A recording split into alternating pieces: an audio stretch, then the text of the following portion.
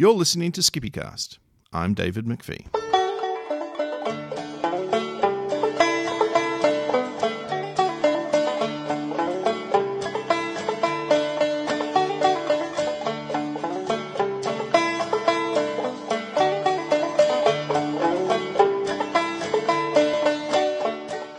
Skippycast is a podcast about hobo-like travel.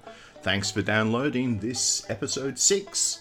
We're going to take a ride on the Dirty Dog, or as it's better known, the Greyhound Coach. That slick silver blue icon of the American highways and byways.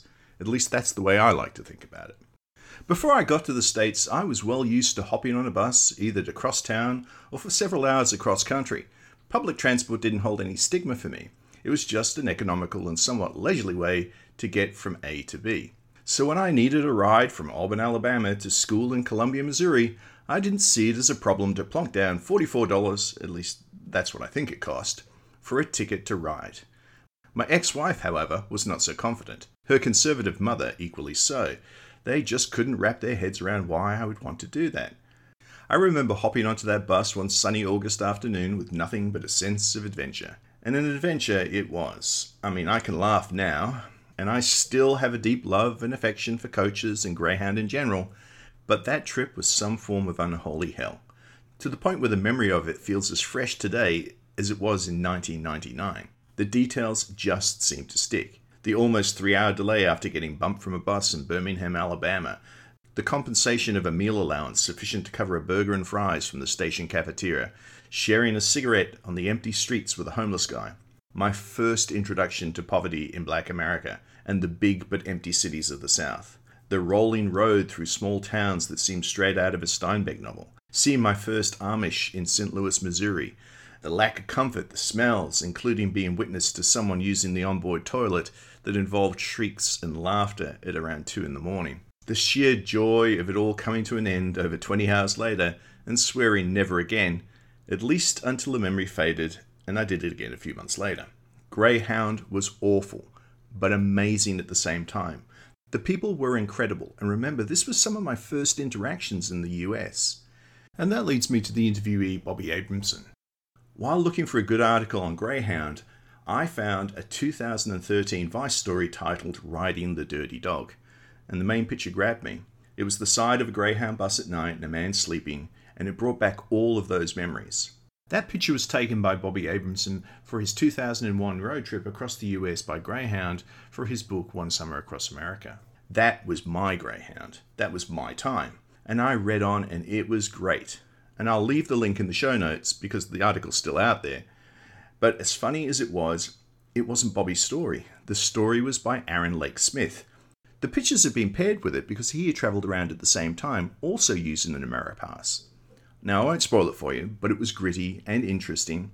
It has a rebellious streak where he fakes an Ameripass using Kinko's, reminding me of all those scams in my youth, like counterfeit subway tokens or angling your Smart Rider bus pass so it mispunches and you get a free ride on Transperth. Now, that last reference was very specific to Western Australia in the early 1980s.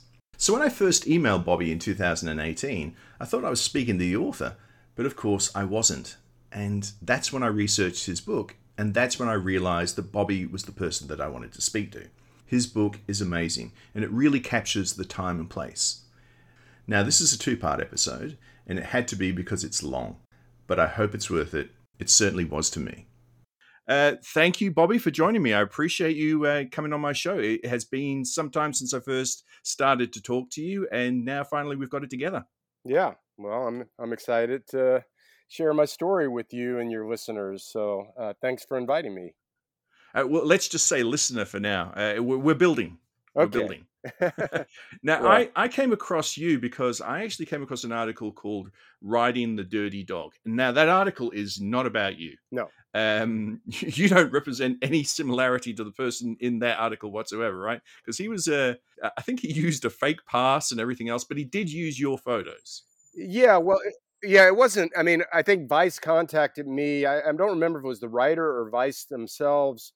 Somehow somebody knew about my book and they knew that it would be good illustration for the story. I think the two things happened completely separate is accurate. You know, what he wrote and why he wrote it didn't it didn't have to do with my photography, and my photography didn't have to do with his article. But there are definitely crossovers there. Well, it provides the accent, I Yeah, think. and I mean, I think the fascination with the people and the stories of the people on the bus is something that we both, I think, was what was driving him, and I think it was a he that wrote that story. It was. I think that was what was driving him, and certainly what was driving me was an opportunity to meet and photograph people on the bus. So So what actually is your background? Because, like I say, I was a bit confused about who exactly I was reaching out to at first, but I'm glad that I got to you because I really did enjoy your book. But so, what is your background? I mean, who is Bobby Abrahamson? Abramson. Abramson. Okay, I will. That's probably accent as much as No, anything. no, no. It looks like it's spelled that. I usually spell it out that way to people when I tell them what it is, but it's yeah, it's got a silent. Say it for me one more time so I can remember. Just drop the ham. I like to say it's a silent kosher ham. So Abramson, Abramson. yeah, exactly, Got it. Abramson. Anyway, my background is I studied. I got a history degree from the University of Georgia. I grew up in Atlanta, and I got a history degree, and so it was very much liberal arts and a lot of literature and history, and I was very captivated, especially with 20th century history, and I wrote I wrote sort of my senior history thesis research project on the hippie movement in America, which was sort of preceded and came about from, according to a lot of scholars, from the counterculture and the beatnik movement that preceded that. And we can circle back around to Kerouac and Ginsburg and all of them. But then I took a photojournalism class my last quarter in college, not really knowing what I was going to do with my for work afterwards. I was working as a breakfast cook at a restaurant in Athens, Georgia, where I was going to school, and I took this photojournalism class, and that sort of catapulted me into photography. And then I built my portfolio and started as a stringer, a freelancer in Athens at the school paper, making like $5 a picture, something like that. And eventually, over the next decade and a half, by the late 90s, I graduated in 88. By the late 90s, I was freelancing for the New York Times, doing some assignments for Time Magazine, Fortune, a lot for the Atlanta Journal-Constitution. So I was shooting news, photojournalism. So Hmm. always was interested in documenting the real. I'm not a photographer who stages things or does fashion or landscape as much. I'll do a landscape if it has to do with people. You know what I mean? Hmm. I want there to be a figure in the landscape or something relatable to, a story about people. So But did you always have an interest in photography? I mean, obviously, with history, you always had that, well, Americana and things like that. But did you always have an interest in photography? I wouldn't say so. No, actually. I mean, my first backpacking trip, my first sort of vagabonding, which I know is kind of like the theme of your podcast, right? Is that is vagabonding a right way to put it, or I say hobo, but I mean, hobo is actually a migrant worker. So I'm going to have to play with that a little bit. Yeah, I think okay? vagabonding is probably closer to the truth. So I think that yeah, I my first backpacking trip, I actually didn't. I brought a camera and I shot like one roll. So and that was 87, and then 88 I took the photojournalism class. So I don't think I had taken a photography class when I was like 10 or 11 and done darkroom, but I really hadn't done anything with it until I took that photography class my last quarter. So I was kind of a late bloomer. I mean, I know a lot of photographers that started in elementary school or high school and did the yearbook and stuff like that. But Hmm. it was more like it just clicked. I realized that I was more of a visual person than like a written person. And I always struggled with writing the papers that I had to write in history. And it was like photography was just, just go and photograph it. And there you go, you got it, and I wanted to witness history. That's why I wanted to be a Hmm. photojournalist so I could make the images. I was captivated by the images from World War II, Vietnam War, even all the way back to the Civil War, Crimean War, you know, child labor in the 30s and 20s in America, all that stuff. I had seen it all in the history books, and I realized it was, documentary photographers that were out there doing that stuff. A picture worth 1,000 words and so on. Yeah, and also, I mean, it's true that even in the written word, that there's no absolute sort of truth, that it's subjective based on the writer and the perceptions and attitudes of the writer and the people that are quoted. But photography, what's also beautiful about it is if you don't say too much about what the picture is about, then the viewer can interpret it in many ways, and that's really cool that everybody gets to write their own kind of take on the story. You know what I mean? And I like that idea about photography, that it can be subjective, and that's kind of why I moved away from being a photojournalist and kept doing these documentary projects, because with the photojournalism, the editors were always telling me what the picture was supposed to be of and look like, and even sometimes which way the person should face on the page, and you Mm-hmm. know all that. And with my own documentary work, it was like a chance to weave a visual narrative with multiple pictures, and I always had this aspiration to do a book, and that would be pictures primarily. Mm-hmm. And the One Summer Across America book that I did from Riding the Greyhound, which you have a copy, right? I do. I got a copy not long after I read the Yeah, article. you'll notice if you see the book that there's just pictures. There's not even captions on the opposing pages or whatever. So you have to get to the back. It was really trying to create just a visual narrative, in not just one picture worth 1,000 words, but actually an extended series of pictures that create a feeling of a journey and a voyage through a look at a particular subject matter. Well, there was a bit of nostalgia for me because I have ridden the dog or the dirty dog, Yeah. depending on how much you love it. How did you get to One Summer Across America? What was your inspiration? Now you mentioned Jack Kerouac at the beginning of the book, so obviously you're interested in on the road and that type of road Right. journey. So how did you get to One Summer Across America? Well, I'm going to try and keep everything concise, because I could talk about any one of these questions for 45 minutes. Indeed. Well, you may or may not know of the photographer Robert Frank, but Robert Frank did a book called The Americans that came out in 1958 or 9, and he met Jack Kerouac, and Jack Kerouac wrote the introduction. And The Americans by Robert Frank is considered by many as sort of the equivalent in photography to On the Road. Hmm. And that's why he actually went with, when he met Kerouac, because it's a very soulful, poetic, lonely, critical look at kind of America at a time that was very Leave It to Beaver, just like the Beatniks were sort of poking a finger in the eye of kind of mainstream bourgeois middle class America, and saying there's something wrong here.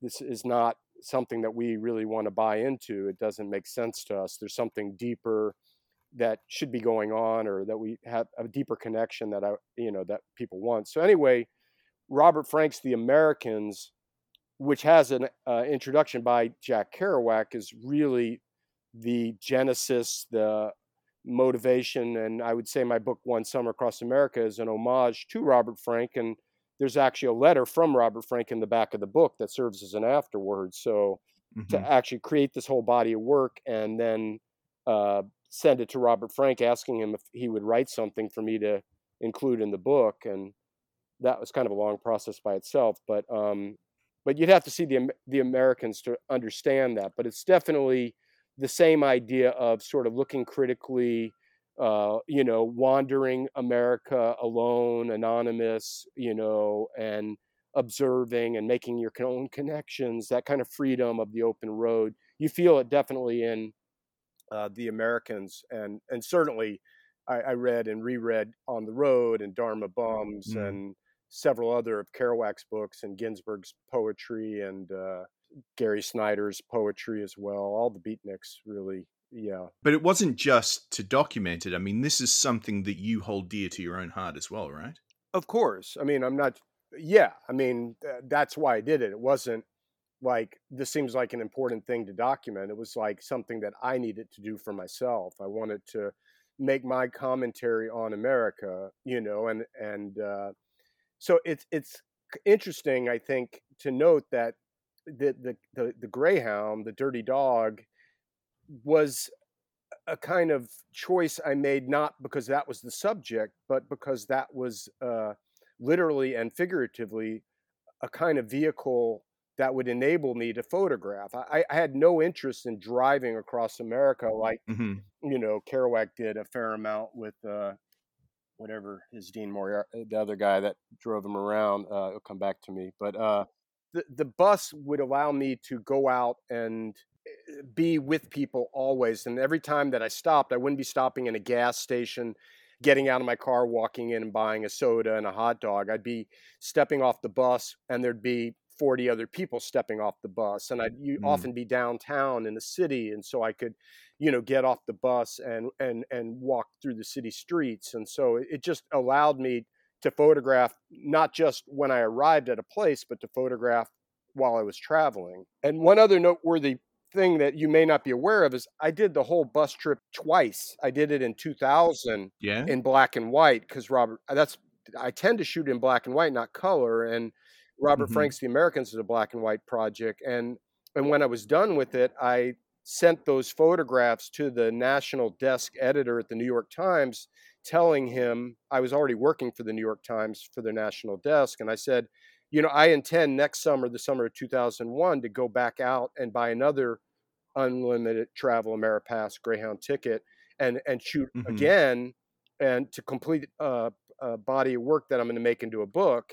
And I'm curious if you'd be interested in publishing, a picture from the road of America by bus every week, or a photo essay. And he said, "Oh, I'd love to do a photo essay. I mean, I can't promise you."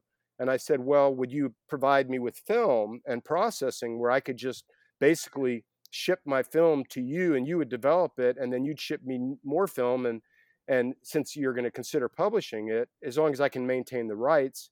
And he said, "Oh yeah, that's no problem." And then he said, "But you're going to shoot color, right?" And I was like, "Well, I wasn't planning on it." And he's like, "Well, we've switched to, everything gets shot on color. I mean, we're not a full color paper, but we'd love to do a color photo essay, and it has to be in color." And I remember talking to some photo friends of mine who thought that was ridiculous that I would go back and not follow my own instincts. But it didn't really matter to me, honestly. I kind of felt like the first summer, yeah, I could build on it a second summer, but I could also Mm. just go out and do it all again. I didn't think I would combine color and black and white. So I basically did the trip twice. I did it for 3 months in the summer of 2000, and then I did it for 3 or 4 months in the summer of 2001.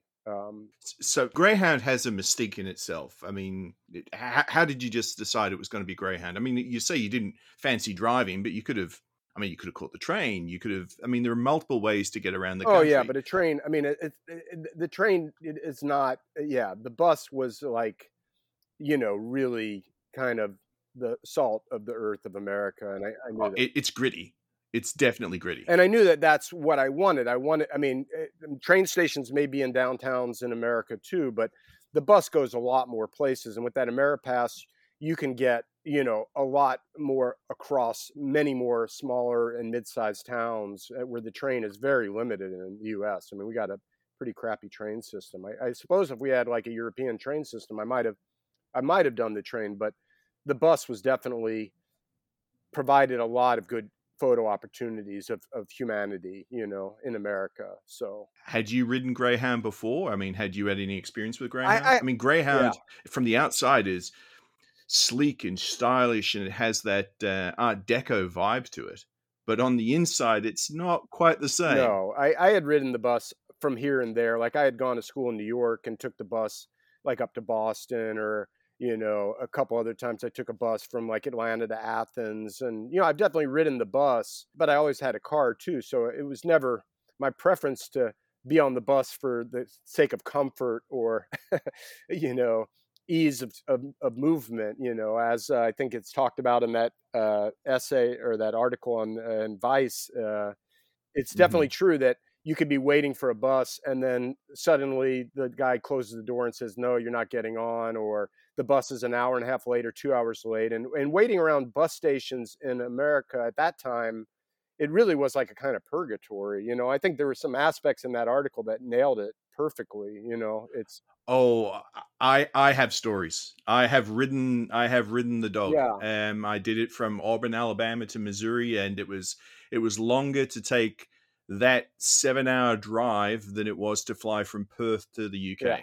yeah, And yeah, I've got my own stories, but I love it. I love that grittiness to it because it's it really is America. Getting into the downtown, getting into the train stations, getting to see those types of people, and obviously you wanted to see those people. yeah. I wanted to photograph them and the stories that I would hear. And you asked me in one of your questions. I definitely kept a journal, and I have some writing about like what I was observing and how much it embodied sort of, what's good and bad about America in the conversations you overhear and the connections you make, people that are sitting next to me that want to get out of the bus and smoke a joint in the middle of the night in a rest stop, or they're carrying a bottle and they're passing it over to you, or you're next to the bathroom and it stinks. I mean, it's a rich experience, and I wanted that. And so, like I said, it was both getting off the bus and photographing America, but also that the bus would give me a good glimpse into the part of America that I was interested in, the kind of real America, because I'm not really interested in, like, I don't know, upscale, whatever, a cruise ship, or, Las Vegas in the casinos on the strip. I want more something that doesn't look like it's all polished and, create it to look and feel very clean and comfortable. I knew that that's not the truth about what's going on for most people in this country. No, that's just the veneer. Yeah. Below that, there's something else. And about the whole vagabonding thing, I think it's really important that was a big. This is not the only trip I've been doing that. I think I've kind of stopped more recently as I've gotten older. I feel like I've kind of sown my oats or found what I was looking for, not necessarily on the road, but I spent a lot of my youth in between odd jobs and working as a freelance photographer to get out and travel, whether it was in the U.S. or abroad. I've traveled a lot and photographed a lot traveling, and so there's always something really liberating. And I think I said it in my essay in the One Summer Across America that Bob Dylan said Mona Lisa had the highway blues, and I know exactly what Bob Dylan was saying, because you can tell by the way she smiles, he says in that song Visions of Johanna. But it's yeah, it's like that feeling of being out on the road when you go to the end of the road, as far away from like whatever is normal or clean or polished or comfortable, and you're kind of really out in the depths of the heart of darkness, so to speak, but not in like a violent, dangerous way, but just more like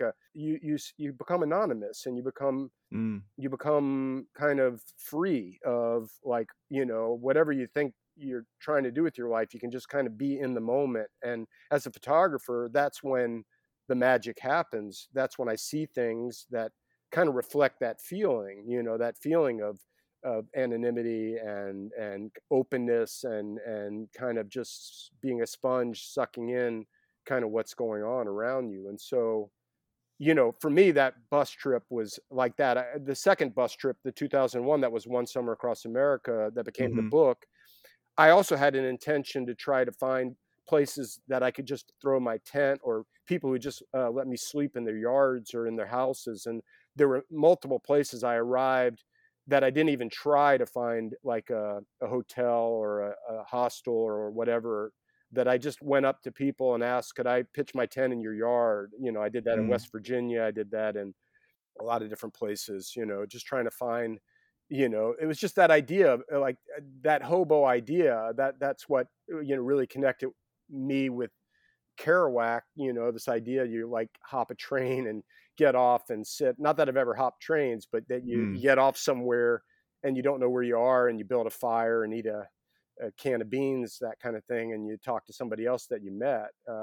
It's an adventure, it's fun. I mean, it's not the lifestyle I'd want to live for the rest of my life, not even then. But I connected with people, and I admired people that I met that were living that life. I met people that were traveling for years nonstop and just doing odd jobs to keep traveling. And I always questioned myself if I could do that. But the longest trip I ever did was, like 9 months or something like that. It just, That's still substantial. yeah, I mean, I loved your introduction. I loved the way you talked about the anonymity, the freedom, the no future, no past, and just being in the moment, because so much of life is planning a future or regretting the past. yeah, You are there and you're present and life is happening. Now, the one thing that you just talked about there that I didn't think about so much, but because you're a photographer and you're there as an observer, how distant were you from the subjects? I mean, you obviously wrote notes and obviously you had communication with people, but to some degree you're there to observe. How much did it become part of your world as well? Oh, yeah. I mean, I wanted that distance from my life, but I mean, I definitely didn't mind. I wasn't trying to be distant from everything. I mean, it was, there's a lot of pictures in One Summer Across America where the face fills the frame, or, the people are pretty Mm. prominent in the frame. So like, there's a young couple in the back of the bus that there was like, there were a bunch of teenagers in the back of the bus in Montana, and I'm sitting back there and they're kind of joking with me that I'm old and over the hill as a 30-year-old something. And then this young kid who I photographed with this, beautiful blonde. They're both two beautiful people. Keisha and Roman is the guy's name. I don't put their names in the book, but Hmm. they met on the bus, and they were clearly the prettiest two of the whole group of teenagers, which is why they were the couple. And then the light came shafting through the side of the bus, and this kid is quoting Jim Morrison, who's like one of my favorite, musicians, and he's like, "Yeah, I'm just gonna have my kicks before the old shit house goes up in flames." And I'm like, and he's like, "Your generation screwed it all up for us." And I'm like, "Yeah, yep, yep, yep. I hear you. I was you minus the beautiful looks and the beautiful girl." Now, one thing I want to you mentioned the Ameripass. Yeah, It doesn't exist today. no. Can you explain that a little bit, and how much did you have to pay to do the? Because it wasn't just 3 months. There was a 3 month, 6 month, 9 month, or something like I that think as I well, did a wasn't there? 3. I think it was, according to the articles, I looked back in the article because I hadn't read it in many years, and it seems right. There was a 1, 2, or 3 month. I don't know that they went longer. There might have been, but I did the 3 month, uh, and I believe it was like 379. So it was like $400 for 3 months, and you literally could go nonstop every day. And in fact, I did some other hitchhiking, a little bit of driving in the beginning, and I started. My parents had a house in Sanibel, Florida, and so I caught the Greyhound in Sanibel, and I think I went down to Key West first, and then when I got on the bus after spending a little time in Key West, I actually asked the guy to print out a ticket, because you just go up to the Ameripass and say, I want to go to blank. And then they'd print out a boarding pass, and then you wait for the next bus that's on that route. And I had this crazy idea. I was going to take the bus from Miami to Seattle. I thought this will be the Mm. great way to start the whole damn thing off, is like go diagonally the longest distance across America, from Key West to, Seattle. And I made it to Atlanta, and that was like 24 hours. And I was back home, and I got off the bus, and I'm like, I think I'm going to go up to Chattanooga and stop. but yeah, so it's $400, and you could just go endlessly. You know what I mean? And I did probably 8,000 miles that summer. I mean, I zigzagged. It was not 20-hour rides, 24-hour rides. I had a 40-hour ride from Seattle down to New Mexico or something at one point. Now, before you got on the bus, did you have a negative, positive, undetermined feeling about getting on the bus? Were they your people? Were they just people? How did you feel about that? Did you have any preconceptions? Yeah, I mean, I don't want to sound, and I don't believe that I'm truly like feel like I'm better than somebody. It's not Because like, the Vice article's rough. yeah. I mean, if I'm being completely honest, it's not like I grew up having to ride the bus everywhere I went. I mean, I got a car when I was 16, and started doing road trips in cars. So, but the bus for me was like, just like I said before, I feel like it's more salt of the earth, and that's more interesting to me than sort of people dress nice. I think I kind of grew up upper middle class in Hmm. America, in the suburbs, and there was always a lot of pressure from my peer group of like, what are you going to do for money? And, and the whole idea is your status is your career, your money, your car, your clothes, your good looking girlfriend or whatever. And to me, that all seemed so meaningless and shallow. And so that's why I was inspired by the beatniks, and the hippies, and that whole idea of just kind of, put on some shabby clothes, like cut off jeans and a t-shirt, which is what I'm wearing right now out in my backyard. And just kind of be among people that aren't going to judge you because you don't have a nice shirt or a nice car or a good job. It was more like a chance to kind of just connect with people that I found more interesting to talk to than. They're not stories that you'll hear every day. Right. I mean, Yeah. society's very stratified here. So the people that you're going to meet and the stories that you're going to hear are not stories you're going to hear anywhere else. Yeah, absolutely. I mean, if you don't mind, I'll try to keep it short, but I pulled out this little journal entry. I don't think it might take me 2 minutes to read, but I don't care how much time you take. It doesn't bother me. This is a podcast. We are governed by your time. Yeah, well, you can cut things out too and get it to the length you Sure. want it. But in reading that article, it reminded me that and this is in my rabbit book, which we can circle back around to. But Indeed. it's got photographs from the 2000 trip in my rabbit book because the book is all black and white. But the journal entry underneath these photos is from 2001, and here's what it says: I'm on the bus from Pittsburgh to Memphis. There's a nasty, greasy smudge of hair oil, thick like Vaseline, with several pieces of stringy hair on the bus window next to the person in the seat in front of me. I'm surrounded by all sorts of desperate American souls. There's this blonde woman who's come all the way from Boston last night with bare midriff revealing a giant tattoo around her belly button and an air cast on her ankle.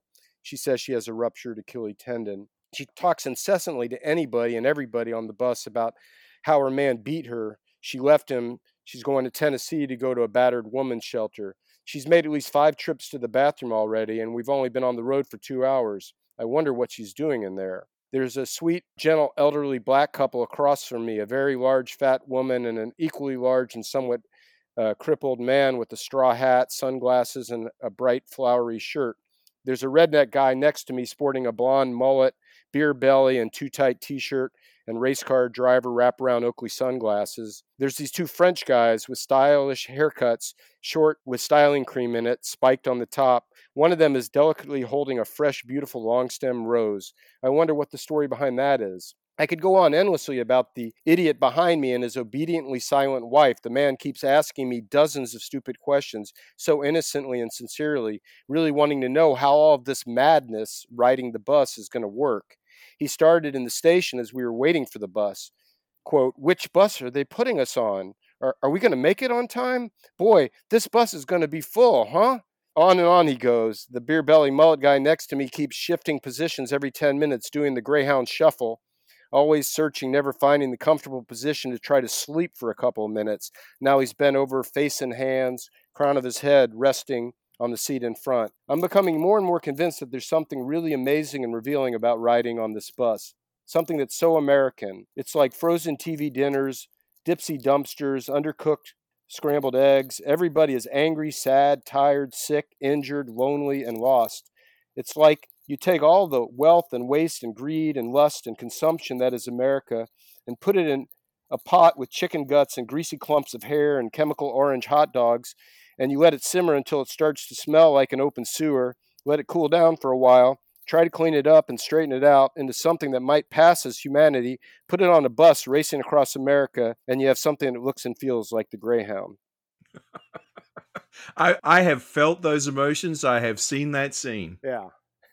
But I had a different impression of bus transport. When I got on, I had Eurail in my mind. I had, the Interrail going through Europe. They get on, get off, students everywhere and backpacks. And that was not, it was what you described, not what I was thinking. Well, the irony is, like, I met this Polish guy in Key West, and we met up and traveled later in Southeast Asia, and he took the buses in Mexico. And then when I was traveling in Nicaragua once, I met these German guys that also came to America and Mexico and took buses. And they were like, God, the buses in Mexico are great. They leave on time. You buy a seat, you get an actual seat number. You can choose a window or an aisle. They leave on time, and they give you drinks and things. And then the Greyhound is this mess. Like, it's just chaos. I didn't meet Black America. I arrived in Auburn, Alabama, Uh-huh. but I did not meet Black America until I rode the Greyhound. Yeah. I mean, such as the stratifications of society. Yeah. And I remember sharing a cigarette with a guy in Birmingham, Alabama. We were outside, and we were both speaking English, but very, very different forms of English. Yeah. I just come from the northeast of England.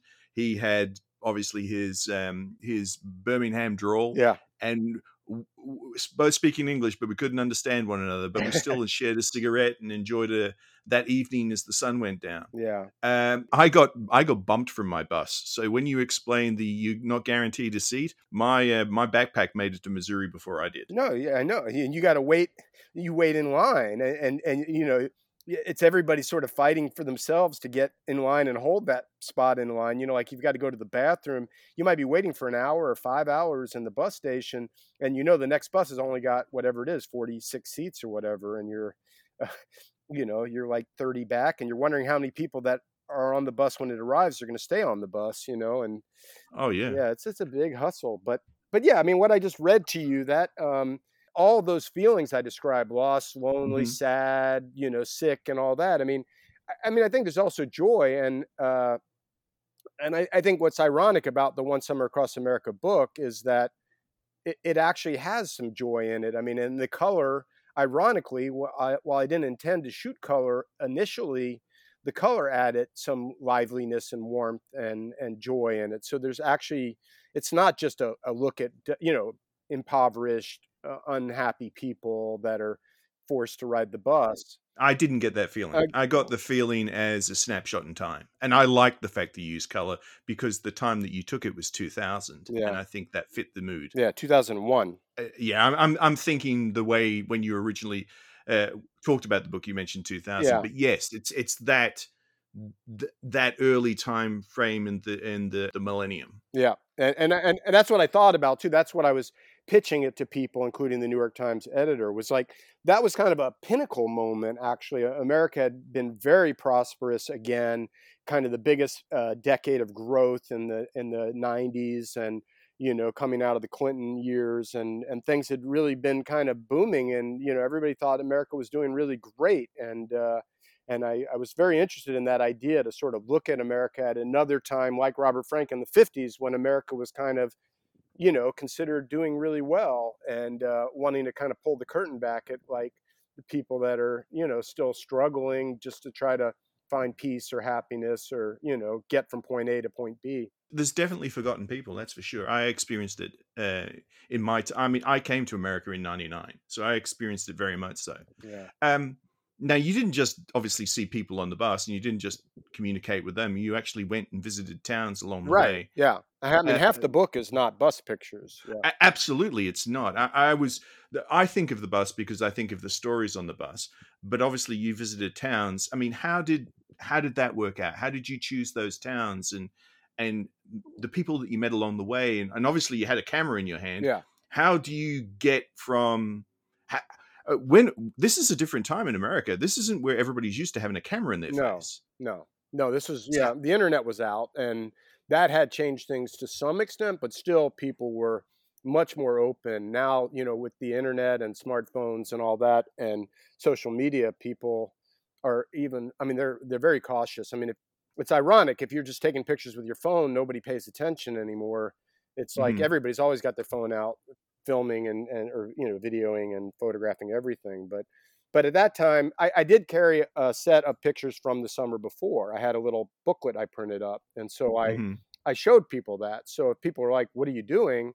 And that's always been a ticket for me. I mean, I teach photography, and a lot of people ask me, "How do you go up to stranger? Or how do you photograph people? And how do you get them to be willing to be photographed?" And I always say, be open, be accessible, be vulnerable, and explain exactly why you're doing it.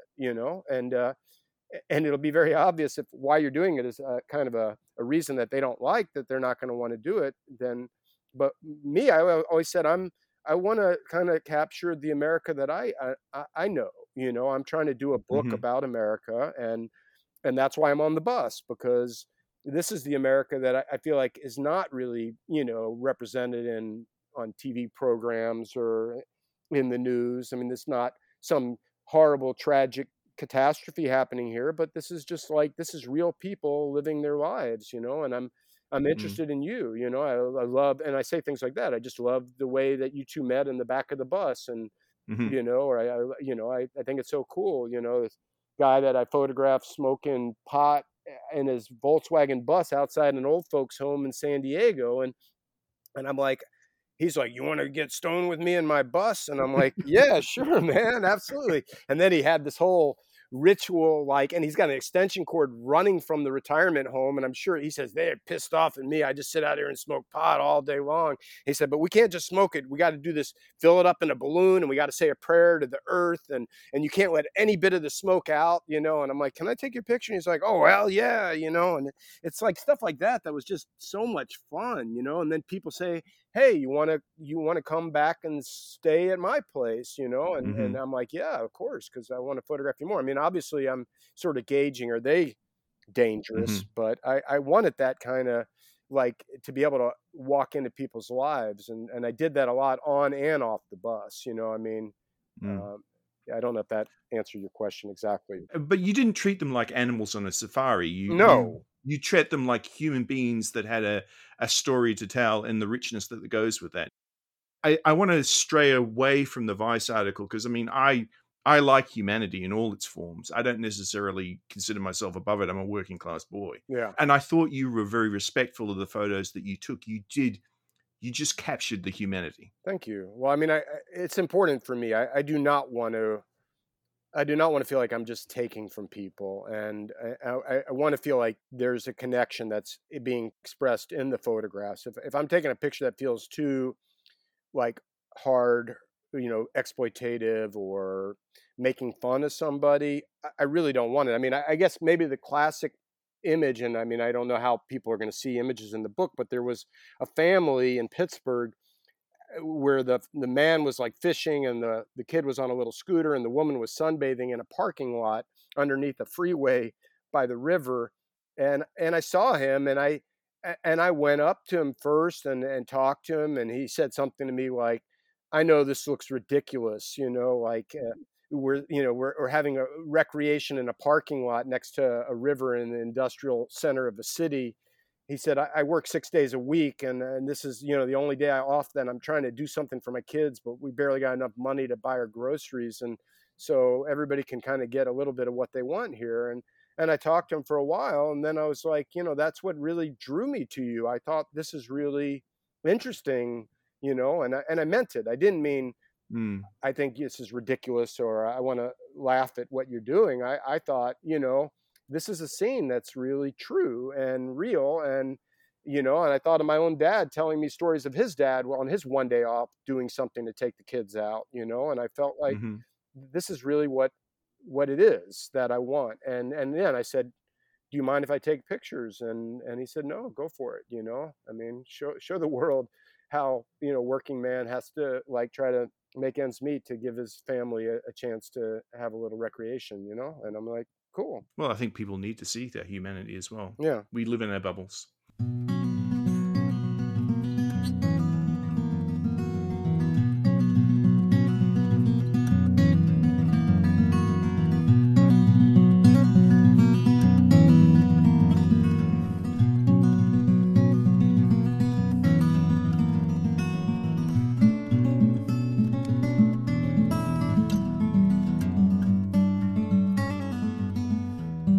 And so ends the first part of Bobby's interview.